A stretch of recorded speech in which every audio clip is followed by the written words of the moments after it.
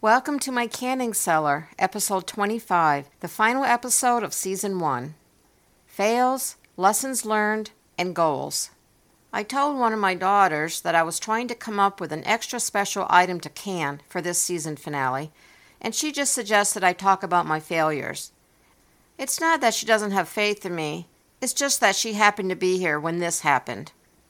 I'd gone down to the canning cellar, and it's an actual 1700 stirred floor stone wall cellar, and I went to get her my last 2 jars of macaroni and cheese, regular, not spicy, as her girls don't do spicy.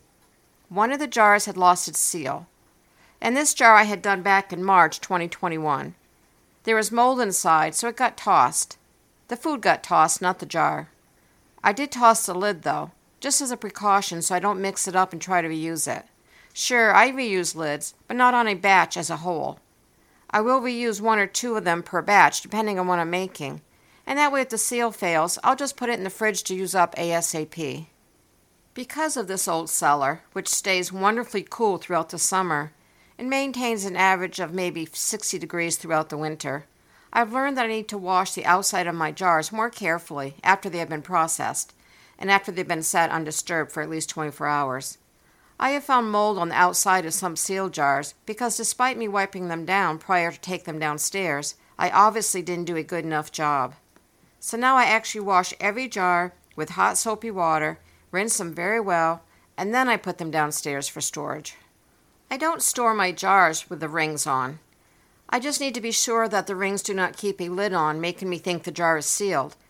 Plus, I've had rings that were quite hard to remove after they've been on the jars for a while. I wash the rings after I remove them, and I keep them in a covered clear tote in my barn walkway that is just off my kitchen, so it's easy access. Rings that are rusty or deformed in any way get recycled.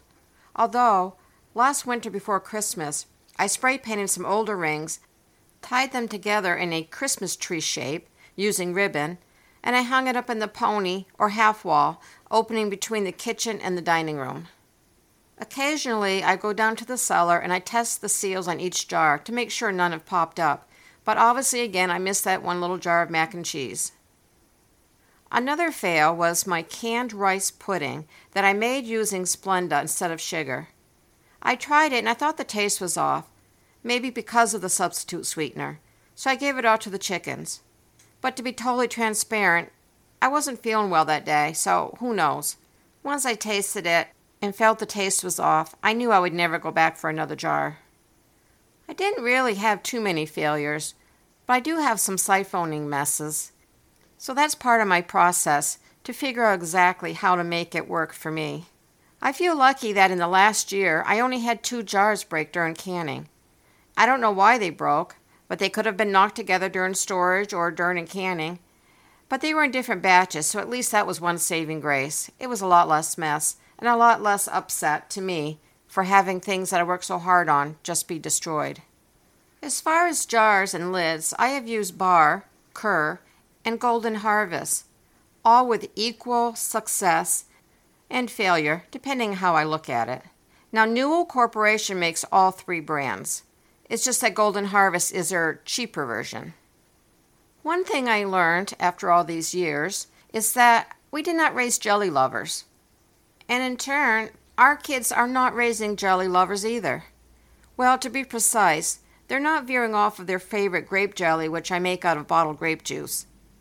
My mother-in-law is always open to trying my jellies, which is good, because the grands won't eat the monkey butter, the root beer jelly, the carrot cake jam, the dandelion jelly, the kind of liquidy peach jelly sauce, or even the apple scrap jelly, which despite being a really cute light pink color, does not tempt them to do more than take the tiniest of tastes when I beg them to. My neighbors gave us a large bag of frozen strawberries, so that will be my next jam project. I myself don't like strawberries, but I'll send some up to the neighbors, and then I'll send some down to my mother-in-law. And again, use my Grammy eyes to try to get the grandkids to try it. I have a few goals that I want to reach for my next season of my canning cellar. The first one being less mess and more advanced organization. Because my kitchen is a tiny, narrow galley style, it doesn't lend itself to great convenience. So I need to be more mindful of the equipment I need and the food items I need, and be sure I'm not wasting time and space by not being prepared ahead of time. I also need to be sure that all previously used dishes are washed and put away before starting my canning prep, as I only have the tiny kitchen counter with one end for a dish drainer, and I have no dishwasher, so everything's hand-washed, and the other end of the counter likes to collect stuff. Some of the foods I hadn't known that could be canned include macaroni and cheese, the dandelion jelly, and also milk. And not everything aligns up for me the way the recipes say. For instance, I have to put less macaroni in the jars, as I had said before, just to avoid a very messy siphoning. And also, despite others gushing over how great the home canned milk tastes, my husband says it tastes like evaporated milk. So while he will use it if he has to in his coffee, he's not going to be guzzling down a glass of it. And by the way, as a reminder, I use 2% milk that was given to us in abundance, and the 2% milk is supposed to taste like whole milk. Milk is not something I will purchase just a can, but I'll do it again should we be gifted more. Or I guess if some store has an amazing sale, but that's not likely to happen. I added up my canning from January 1st, 2020 through June 30th, 2021, not counting some jellies from early 2020 that I hadn't kept track of. My totals are 444 pints, 219 quarts, 41 8-ounce jelly jars, 51 4-ounce jars, and 17 half pints, for a total of 772 jars. So far this summer, from July 1st, 2021 to this recording, I have done 27 quarter pints, 25 half pints, 28 pints, 7 quarts, 1 12-ounce jar, and 1 jar that had previously held store-bought jelly. That was one of my experiments that I had researched online, reusing a store jar that had the cover with the lug or the button in the middle of the cover. I had read that those are best for water bath, so I used it on my relish. Right now, I have 2 pints of turkey meat and 5 pints of turkey broth in the canner, and I have probably 5 more pints worth of broth for my next batch, as I had to hoe out a freezer, and so I did a turkey dinner a few nights ago.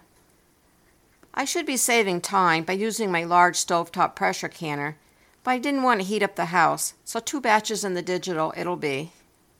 Remember, I'm a fairly new canner, and I'm just looking to share how I can, not tell you how to can. And thanks to the pandemic, I have time to learn and do a lot, plus start this podcast. I research a lot, and there's so much I still don't know, and there's so much I still won't do, because I have to do what feels safe to me. So thank you so very much for visiting my canning cellar during Season 1. I will be back very shortly with Season 2. Talk soon. Stay safe.